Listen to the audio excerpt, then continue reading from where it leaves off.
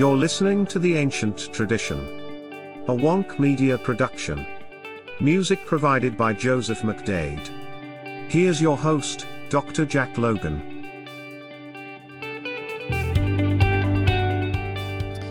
Welcome to The Ancient Tradition. I'm your host, Jack Logan. If you're new to the program, Jack is short for Jacqueline. Before I jump into today's program, I want to let our listeners know about our website, theancienttradition.com. If you go there, you'll find all of the evidence and quotes and citations and everything that we refer to in this episode. But if you'd rather watch the episode, you can also check out our YouTube channel where you'll find a YouTube video dedicated to each episode. Keep in mind, though, right now, there's about a 4-week lag between the podcast and the YouTube videos. If you're interested in the YouTube videos, just search for The Ancient Tradition. We have a great program today. It's titled The Coronation of King Charles III and Camilla, the Fragrant Dew of Paradise. And we'll start where we left off in the previous episode and continue our examination of the coronation ceremony as it will happen on May 6th, 2023. The majority of this echoes really important features of the ancient tradition. In this episode, we'll uncover a coincidental connection between the coronation oath, the Judeo-Christian Moses, and Great Britain. And we'll also travel back in deep, deep antiquity to unravel the mysterious meaning of the anointing of kings. The trail will take us back once again to the Book of the Holy Secrets of Enoch and back to the Fertile Crescent of ancient Mesopotamia, back to the sands of Egypt, and all the way back to paradise, which is no surprise because the anointing is an extremely important tenet of the ancient tradition. In the previous episode, we established that the architects of Westminster Abbey, who'd been commissioned by King Henry III, designed the church, which they knew would be used for the express purpose of coronating British monarchs to symbolically represent the Garden of Eden. And this is most evident in the crucifix form of the church, which architecturally reproduces 4 distinct arms to the 4 cardinal points, which was to be reminiscent not only of Christ's cross, but also the 4 rivers of living water that would pour out of the Garden of Eden. And I didn't mention it in the previous episode, but the Garden of Eden theme is also abundantly portrayed in architectural form by the massive pillars which dominate the interior of the church. And if you take a good look at these pillars, it's pretty evident that each pillar is meant to represent a sturdy tree whose branches join with the branches of the other trees in the church to form this beautiful Edenic garden canopy over the congregants. In essence, the architects wanted to architecturally immerse the entire congregation in the life-giving abundance of the Garden of Eden. They wanted to place the congregants right in the garden, in God's holy sanctuary. And the architects did a wonderful job of associating the sanctuary with the Garden of Eden. And combining the two concepts makes Westminster Abbey a garden sanctuary, just like we saw in the Genesis account that we discussed in episode number 4. And why did the architects of Westminster Abbey design the church to be a garden sanctuary? Well, because it was in the garden sanctuary recorded in Genesis that God gave Adam the power and authority to reign over his earthly creation as the world's first earthly king. And God did this. He appointed Adam the first earthly king in the midst, or the sacred center of the garden sanctuary where God dwelt on his holy throne, which is symbolized in Holy Writ over and over and over again as the tree of life. All of these sacred elements come together in Westminster Abbey when we examine the literal spot in the abbey on which King Charles III and the 39 British monarchs before him will be coronated. And as we saw in the previous episode, he's to be coronated directly above a unique stone, the Cosmati Onyx stone, the stone which marks the sacred center of the abbey, the exact spot where the north-south and the east-west arms of the abbey cross. And King Charles is to be symbolically coronated the new Adam in the sacred center of the garden sanctuary. And as we saw with the ritual of the King of the Four Corners, which will be performed on May 6th, that King Charles, like Adam, will be symbolically crowned the new earthly king of the four corners, or the world. And to drive home this point, if one examines the Cosmati Ankh stone, they'll see that it's a beautiful rendering of the earth. All true kings are coronated in the sacred center of the world in God's holy garden sanctuary. All of this brings me to today's episode. After the ritual of the King of the Four Corners, Charles will be asked by the Archbishop of Canterbury, who some of you may have already surmised represents God in the Garden of Eden account. The future king must make an oath directly with God. He must promise to keep God's law if he's to be made king. He must submit his reign to the subordination of God's laws. The oath that Charles will make here with God has kind of been tailored specifically to the realm of the United Kingdom. Charles is first asked by the Archbishop, who we just established represents God, if he's willing to take the oath. And I think it's really worth it to take a moment here and pause and think about this.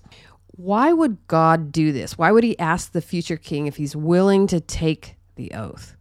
Why not just start right in and administer the oath? And there may be a lot of reasons for doing this. But I think by asking the future king if he's willing to take the oath, God is presenting the king with a choice. He can either choose to take the oath or he can choose not to take the oath. The choice is the future king's. God will not compel anyone to keep his law. By God asking the direct question, are you willing to take the oath? The future king has to use his agency and make the choice for himself. And whichever choice he makes, his decision is a declaration to God about how he plans to use his agency to follow God's laws or not. And by asking this question, are you willing to take the oath? God is giving the future king a little more time to reflect and think and ponder over his decision whether or not to fully commit his life and his reign to following God's laws, all of God's laws. So by God asking the question, the king has to make a choice. If the future king is a man of integrity, which we don't always see, his word is his oath. If he says he's willing to take the oath to follow God's laws, he means it. And as we'll see in the ancient world in future episodes, when one makes an oath with God, if they do so without integrity, or if they rebelliously break the oath, they face really terrific consequences. So the question that precedes the official coronation oath, are you willing to take the oath, is a really important one that the king should genuinely ponder and give a lot of reflection to. The notion of making an oath with God in his holy sanctuary, in his sacred abode, the temple, is a pretty widespread motif in the ancient world. And I don't have time to go into all of the evidence for this in this particular episode, but I will remind you of one of the most prominent examples of this in the Judeo-Christian tradition. If you recall, in the Bible, in the book of Exodus chapter 19, that the Israelites fled Egypt and took refuge in the Sinai desert. And there the Israelites camped at the base of the tall mountain, Mount Sinai. Verses 2 and 3 in the King James Version read, "For they," speaking of the Israelites, "were departed from Rephidim and were come to the desert of Sinai and had pitched in the wilderness. And there Israel camped before the mount.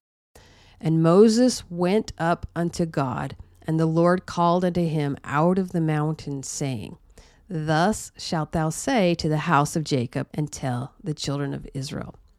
If you recall in episode number 4, Did God Reveal the Ancient Tradition in the Garden of Eden, that in the ancient record, including Holy Writ like the Bible, mountains are almost always a synonym for God's temple, the place where God dwells. And we definitely see that connection here. God resides on the summit of Mount Sinai. The imagery in these verses is meant to convey that Mount Sinai was a mountain sanctuary, a mountain temple. And Moses climbs to the summit of Mount Sinai because that is where God abode, on the sacred summit in the sacred center. The location is important here because what happens in the next couple of verses takes place on the summit of the mountain sanctuary. So he's in the center of God's temple. So as we saw in the verse I just read, Moses ascends to the mount and God tells Moses that he has something he wants Moses to tell the people, the house of Israel. Well, what did God want Moses to tell the Israelites? Let's continue reading in verses 4 and 5. Quote, "And ye have seen what I did unto the Egyptians, and how I bare you on eagle's wings and brought you unto myself. Now therefore, if you will obey my voice indeed, and keep my covenant, then ye shall be a peculiar people unto me above all people, for all the earth is mine." Here we see the connection between God's temple and the making of an oath, or as it's referred to here, the making of a covenant with God. God is asking Moses to tell the people that if they will covenant to obey God's voice and keep his commandments, that God will make them a peculiar treasure, a people that's different than all of the other people on the earth. Well, different how? And for that answer, we have to keep reading. In verse 6, we read, "And ye shall be unto me a kingdom of priests and an holy nation. These are the words which thou shalt speak unto the children of Israel." All right, there's so much in this verse. It's pretty astounding. Let's pay close attention to the words. God tells Moses that the people who make a covenant with him will be different because they will become a kingdom of priests. The word kingdom here should stick out to you by now. Why? Because kingdoms are governed by a king. And God also mentions in this verse that they will be priests. So here we have again kings and priests. God will make those who keep his covenant sacral kings. So here we see the same pattern, a mountain temple, the making of a covenant, and kingship. When Charles III is asked, "Are you willing to take the oath?" he undoubtedly is going to reply, "I am willing," declaring his choice to follow God's law. From here, the archbishop who represents God administers the coronation oath. In the first part of the oath, Charles III will swear to govern or reign as civil authority over the peoples of the United Kingdom and the Commonwealth.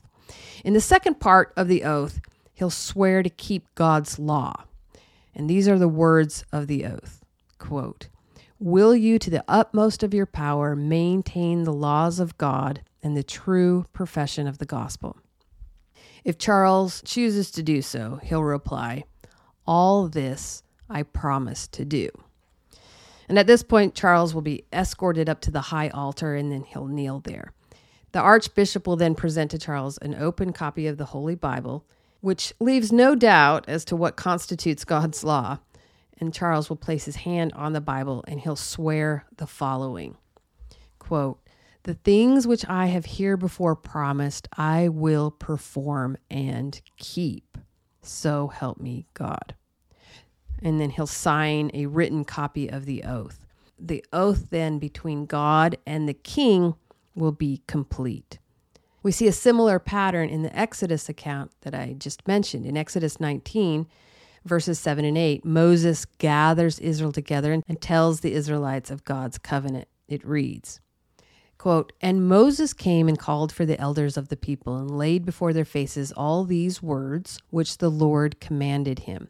And all the people gathered together and said, All that the Lord hath spoken, we will do.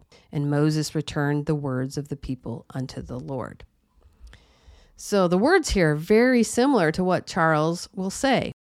The Israelites said, "All that the Lord hath spoken, we will do." At this point, God reveals to Moses his law, the 10 Commandments. Exodus 24, verse 12 reads, "And the Lord said unto Moses, Come up to me into the mount, and be there. And I will give thee tablets of stone, and a law and commandments which I have written." And let's not forget that all of this takes place in God's temple at the summit of the mountain. God's laws come out of his sacred abode, his temple. The parallels between the Moses account and what happens in the British coronation ceremony are pretty clear. From here, Charles will be presented with the Bible and told, "Here is wisdom, this is the royal law, these are the lively oracles of God." And after that, Holy Communion is begun. They sing several hymns and a prayer is said and some scriptures are read. As a quick side note, the name Britain of Great Britain comes from Pythias of Massalia, who was a Greek explorer who traveled the British Isles around 325 BC. And he recorded as he traveled the local names of the places that he visited. And one of the isles was known as the people of Britannici, or Britannici. The word Britanni came from this. This was shortened to Briton, and today the people of Great Britain are often referred to as Brits.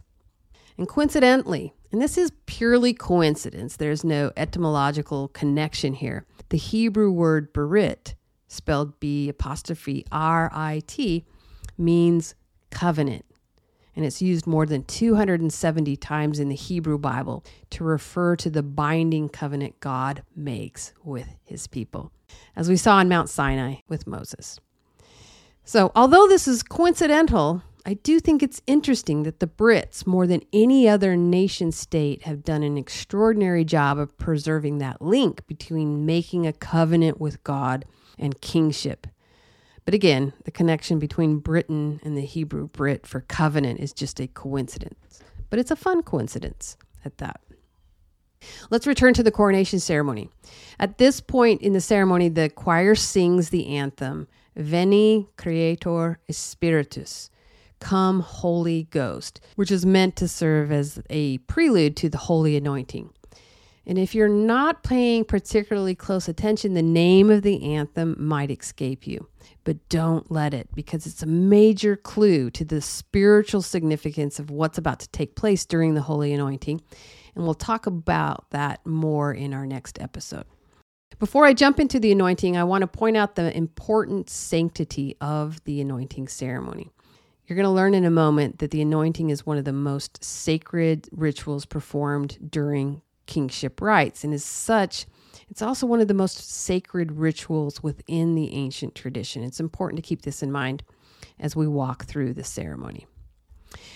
After the song, Come Holy Spirit, the Archbishop of Canterbury stands before the high altar and recites a prayer based on a very old prayer named the Deus Electrum Fortito, which was used during the anointing of French kings.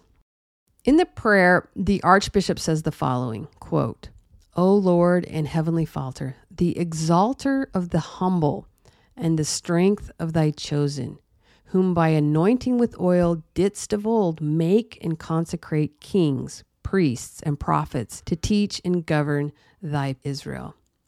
In this prayer, we learn that the anointing of British monarchs comes from or is directly based off of passages in the Bible where God takes humble people and exalts them through the anointing oil to the exalted stations of king, priest, and prophet.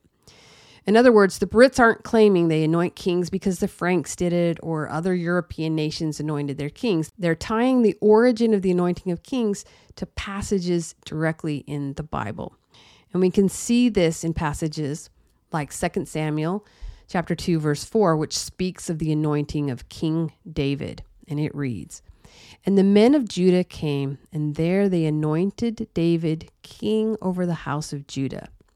We can also see this in Exodus chapter 29, verses 5 and 7, where Aaron, the brother of Moses, is made a high priest. And note in this passage the similarities between the coronation of a king and the ordination of a high priest, because it will matter when we talk about royal vestments in the next episode. The passage reads, And thou shalt take the garments and put upon Aaron the coat, and the robe of the ephod and the breastplate, and gird him with the curious girdle of the ephod. And thou shalt put the mitre upon his head, and put the holy crown upon the mitre. Then shalt thou take the anointing oil, and pour it upon the head, and anoint him. There are many more passages in the Bible that point to the anointing as a really important, essential preparatory rite for those whom God exalts to king, priest, or prophet. Let's return to the coronation ceremony. After the Archbishop offers the prayer of anointing, the choir sings Handel's anthem, Zadok the priest. And again, I want to focus your attention on the name of the anthem, Zadok the priest. Keep this in mind as it will become relevant towards the end of today's episode. While the choir is singing the anthem, King Charles is divested of the crimson robe, if he follows British tradition, which we don't know if he's going to do, which is replaced with the anointing gown. And the anointing gown is an unadorned white garment. Queen Elizabeth wore an unadorned white pleated dress for her anointing. After the investment of the anointing gown, Charles will move to the coronation chair, to King Edward's chair. And we'll talk about this chair in a coming episode, but you might find it interesting that King Edward originally ordered the coronation chair to be made of bronze. But then he later changed his mind and ordered it to be made of wood. I don't know of any explanation in the British record for why Edward changed his mind. But as we noted in the previous episodes, the coronation chair sits in the very center of Westminster Abbey, a garden sanctuary, and it sits on the exact spot that stood the tree of life in the Garden of Eden. So it seems especially fitting that King Edward would order the coronation chair to be made from the wood of a tree. Doing this, like we mentioned in episode number 6, the king and the tree of life, directly symbolizes the new king is to be understood as a vassal king of the King of Kings, the true King of the Four Corners, the tree of life, God himself. Pretty fun story. Once seated on the coronation chair, 4 Knights of the Garter enter the Cosmati pavement, and they cover the king with a golden canopy. They do this to conceal the sacred anointing ceremony from public view. And when Queen Elizabeth was anointed, the royals and clerics, they prohibited this portion of the coronation ceremony from being televised or photographed. And it's at this point I have another one of those mind-boggling moments. Where did the Brits get this? The compunction to screen this portion of the coronation ceremony, the anointing, from public view. I have a pretty good explanation for why they do it. I just don't know if they know why they do it. Because you see, in deep antiquity, the anointing was almost always performed, you guessed it, in a temple setting, in a garden sanctuary.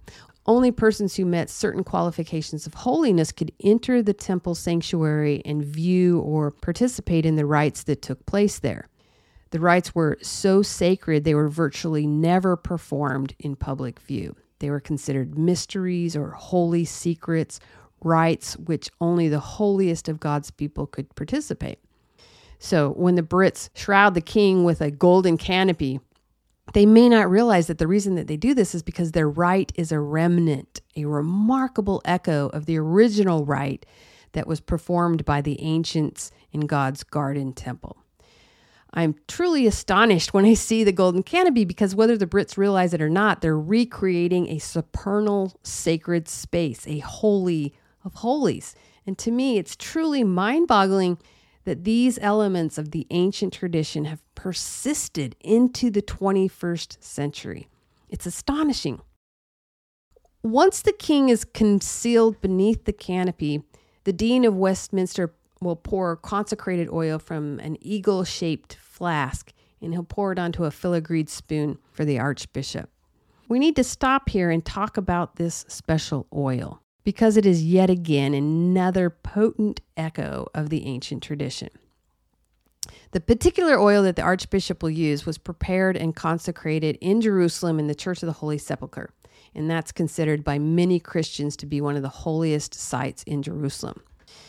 It's the special formula of the oil, however, that I want to focus on here. According to the royal website, the formula for the oil includes oil pressed from olives near Bethlehem and a number of perfumed essential oils, which include sesame, rose, jasmine, cinnamon, amber, and orange blossom. And this particular formula, according to the palace, has been used by the crown for hundreds of years.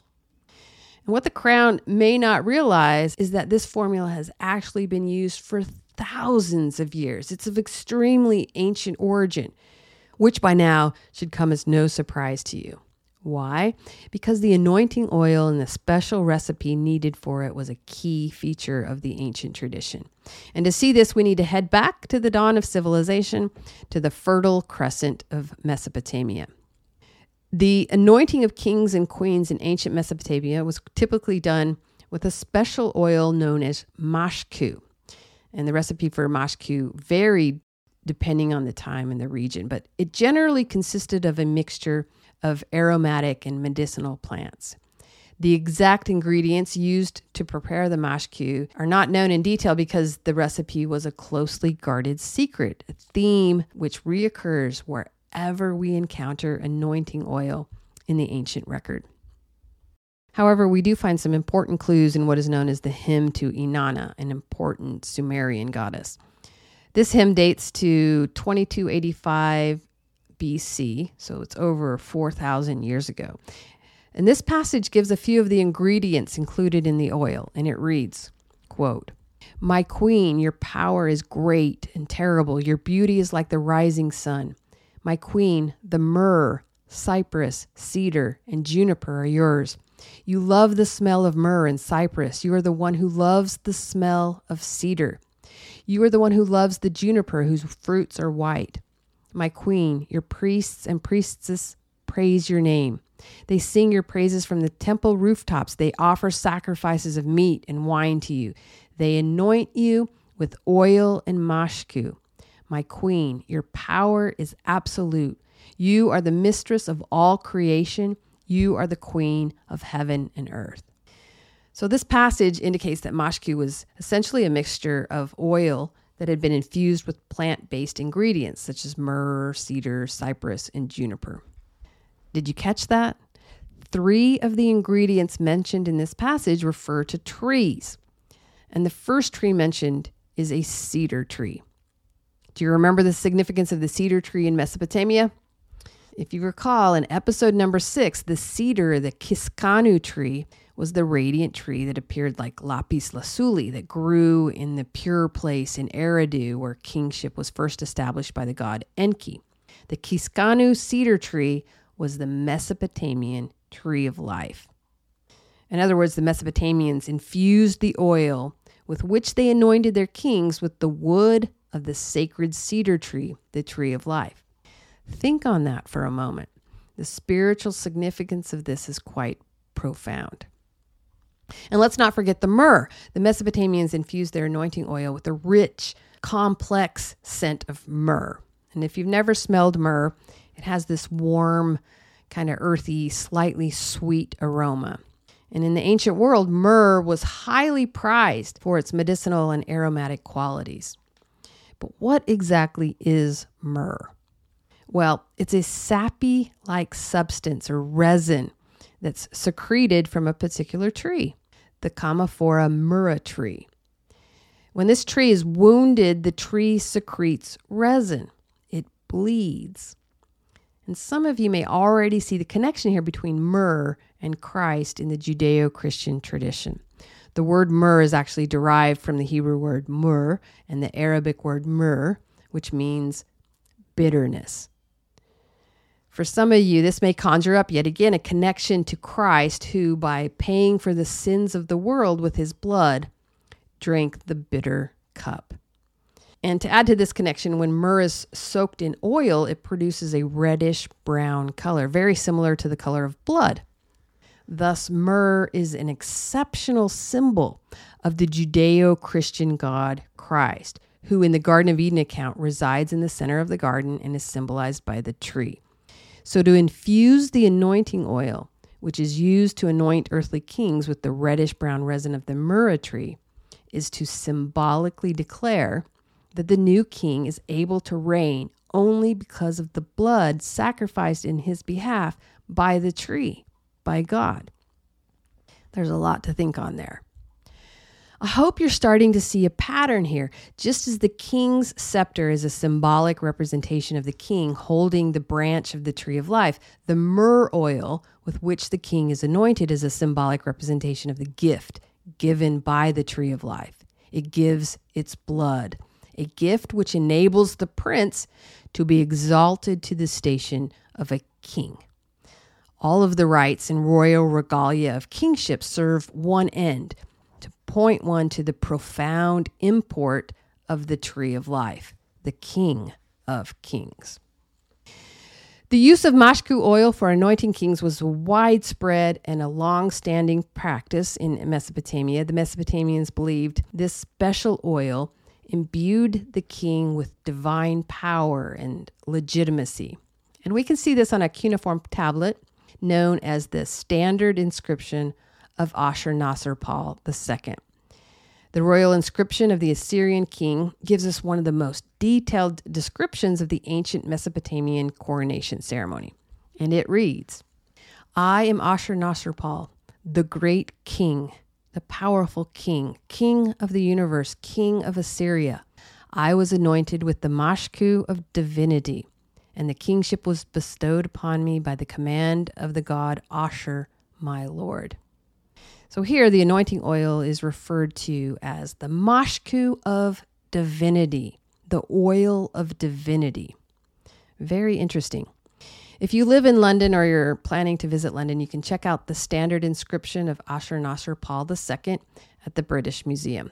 It's on display in the Assyrian Gallery, and it dates to about the 9th century BC.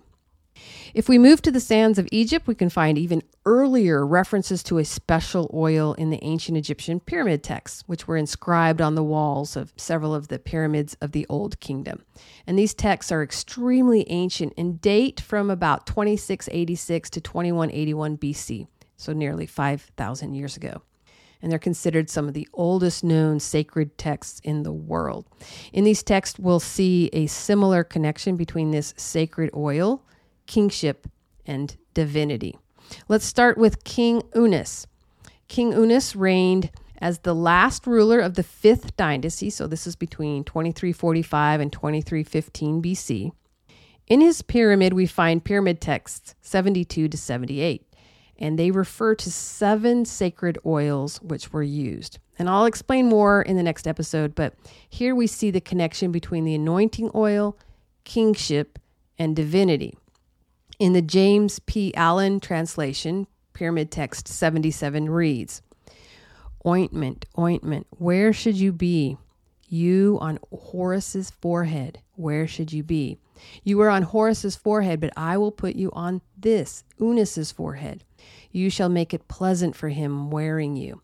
You shall occupy him wearing you. In ancient Egypt, Horus, the god, symbolized by a falcon, was, as Henry Frankfurt notes in his seminal work, Kingship in the Gods, generally referred to as the great God, the Lord of Heaven. So in Pyramid 77, it appears as though the priest is searching for the anointing oil he needs to anoint King Unas.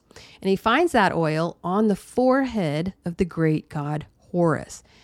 This indicates that Horus is to be understood as an anointed god.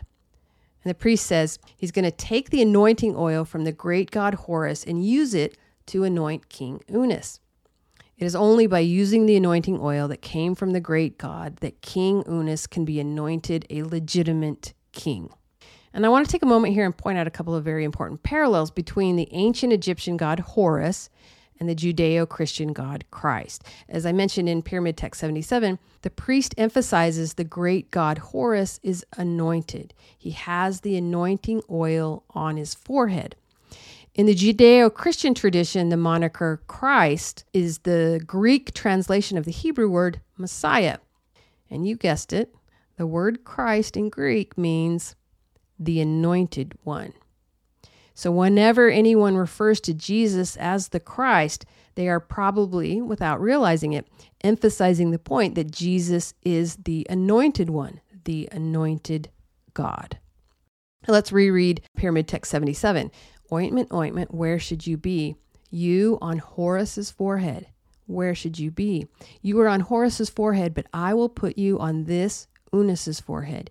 You shall make it pleasant for him wearing you. You shall occupy him wearing you. So the priest in this text points out that by wearing the anointing oil that was on Horus's forehead, the new king is wearing God on his person. Think about that for a moment when you reflect upon the use of myrrh in the anointing oil. The new king is wearing the wounds of the tree of life on his person. Pretty rich doctrine there. I want to focus on one more line in Pyramid Text 77.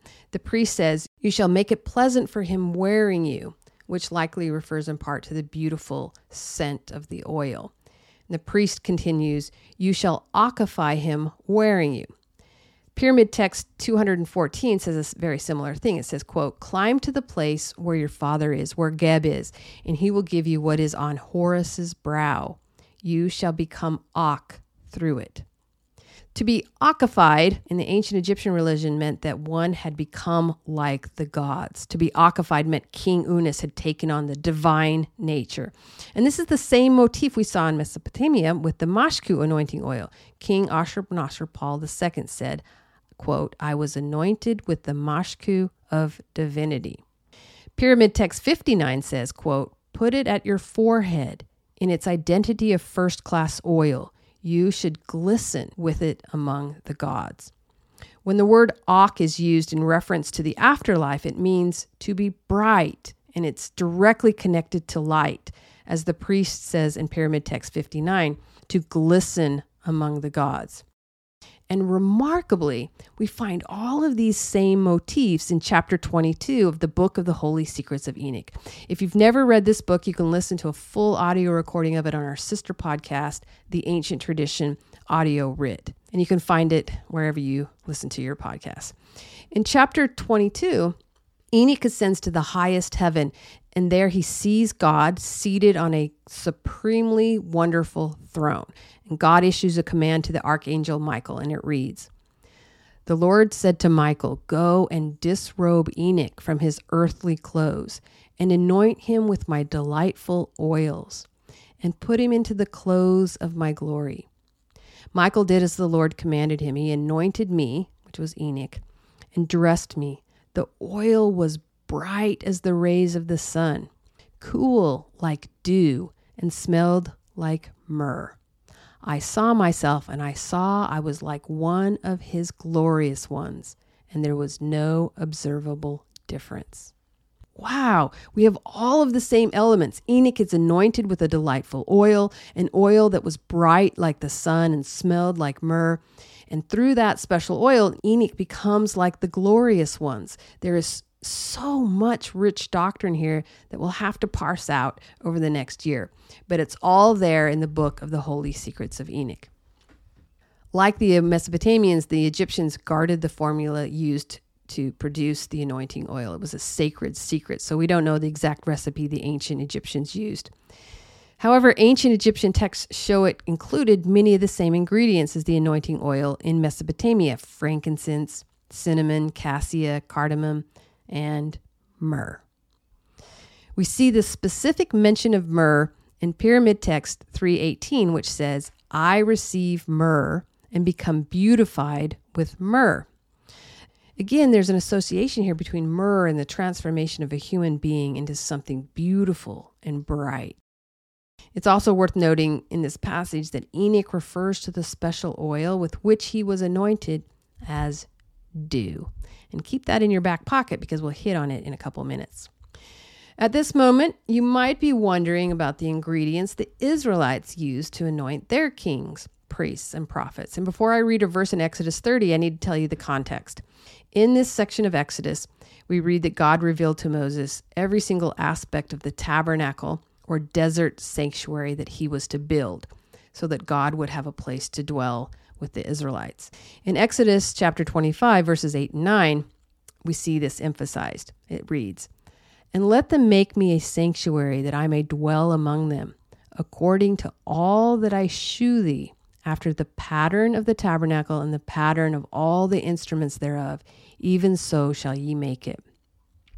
In this passage, we learn that the temple-based religion practiced by the Israelites was given to them by God. It was God revealed. And as part of that revelation, God showed the Israelites the architectural prototype they were to follow when they built the tabernacle, along with every single aspect of temple worship.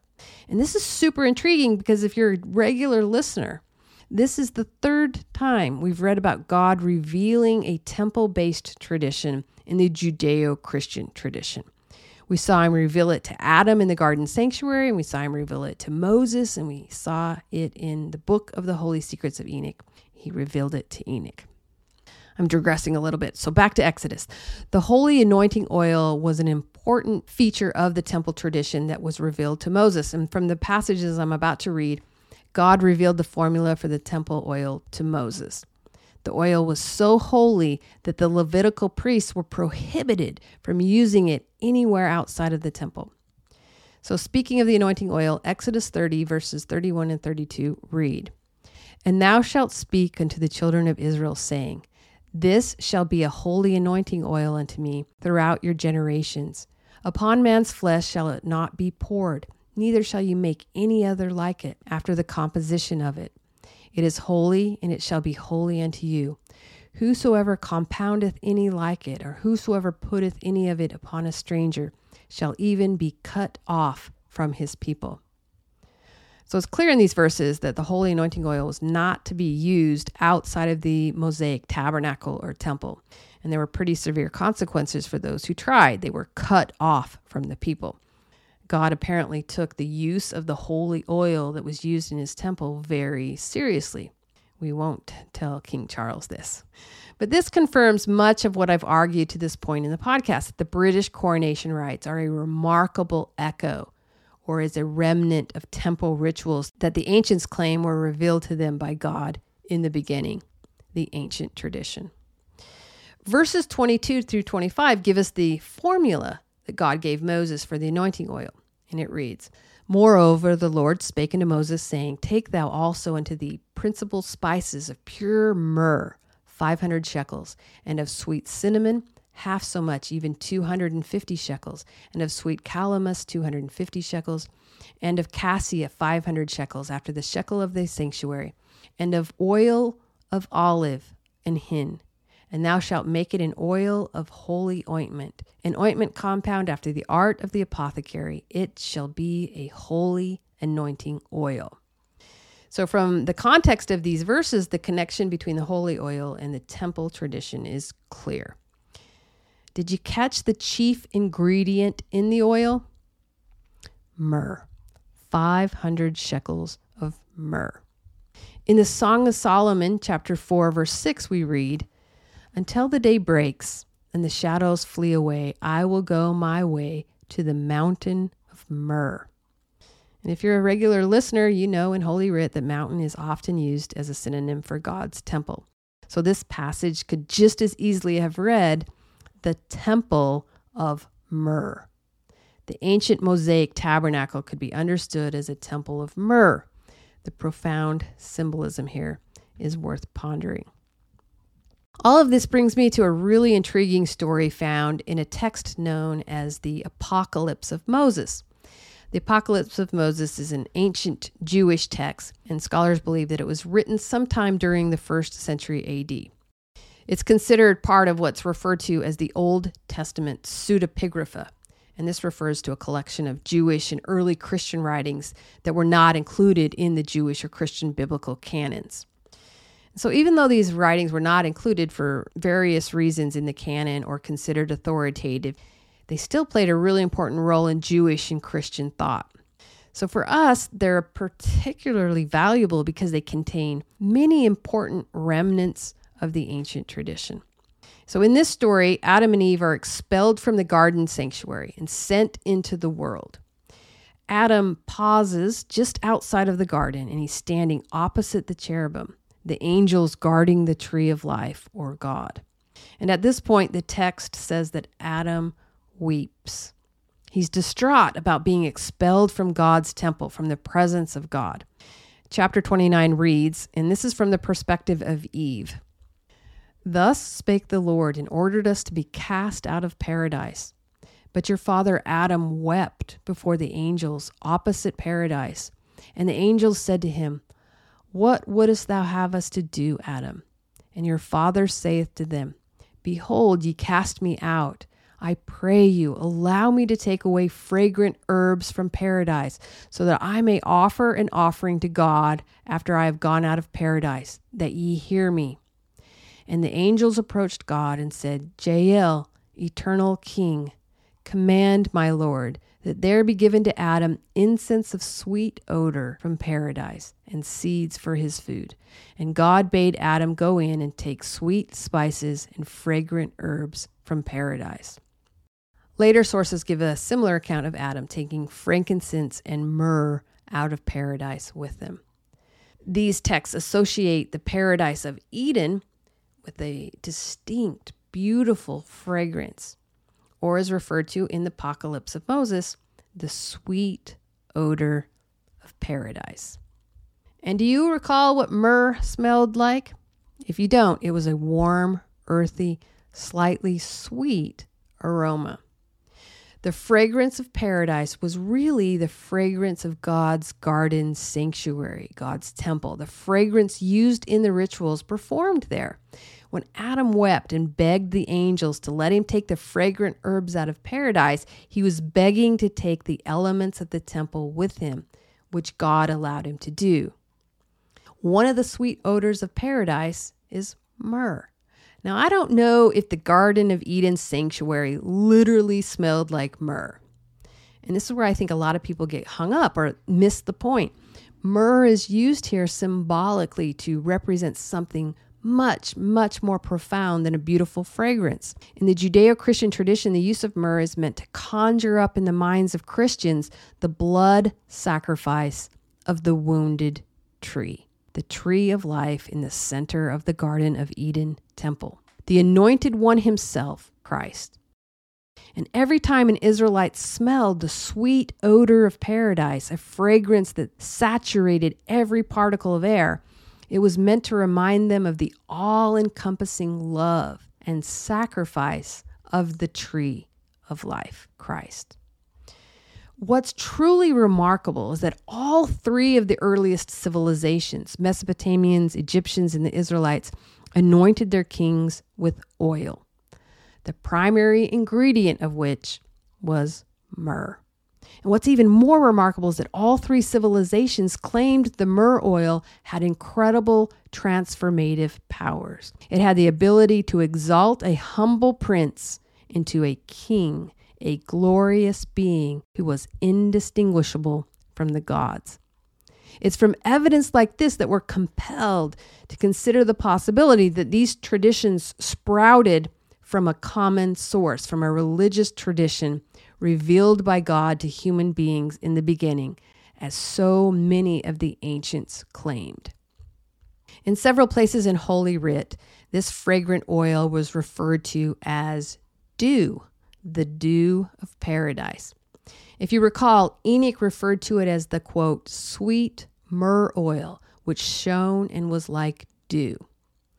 In the Odes of Solomon, which is a collection of hymns that were believed to have been written in the 1st or 2nd century AD, hymn number 11 reads, quote, my eyes were enlightened, and my face received the dew, and my soul was refreshed with the pleasant fragrance of the Lord. One of the most poignant references to the sacred dew comes from Psalm 110, known as one of the royal psalms of King David. And it reads, the Lord said unto David, sit thou at my right hand until I make thine enemies thy footstool. The Lord shall send the rod. So there's the scepter from the tree of life, of the strength out of Zion. Rule thou in the midst of thine enemies. Thy people shall be willing in the day of thy power, in the beauties of holiness from the womb of the morning. Thou hast the dew of thy youth. Thou art a priest forever after the order of Melchizedek. Here, the dew of paradise is referred to as the dew of youth. And it's my contention that the elixir of life, or the fountain of youth, is a mythological remnant or memory of the dew of paradise, the anointing oil that transformed kings into bright, glorious, youthful beings. And did you catch the last part of Psalm 110? After the dew, the Lord calls David a priest after the order of Melchizedek. And we haven't had a chance to really talk about Melchizedek yet, but the name Melchi means king in Hebrew. And the name Zedek should ring a bell. Do you remember when we heard the name Zadok in the British coronation ceremony? If not, I'll give you a little reminder. After the archbishop gives the prayer of anointing, the choir sings the anthem, Zadok the priest. Zadok was the biblical figure who served during the reigns of King David and King Solomon as the high priest. His name means righteousness. So for King David to be anointed and told he is now a priest after the order of Melchizedek, God was telling David that he was not only a priest, but a king of righteousness. God declared in that moment that David was now a sacral king.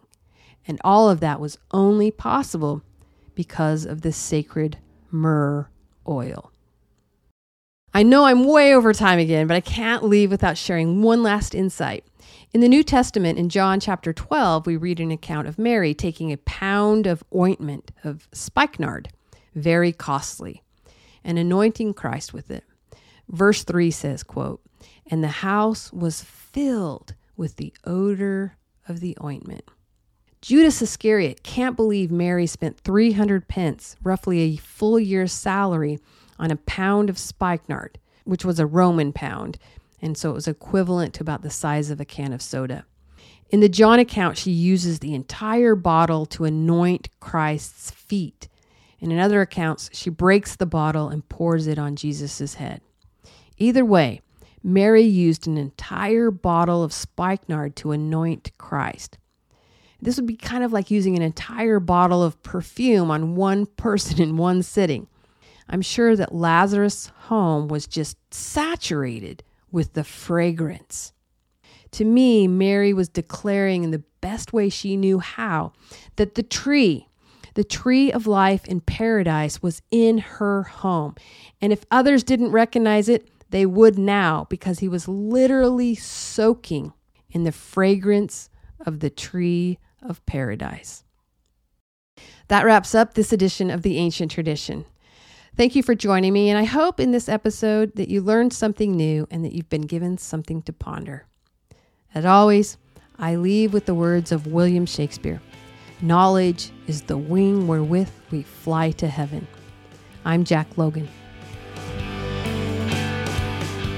You've been listening to The Ancient Tradition, a Wonk Media production.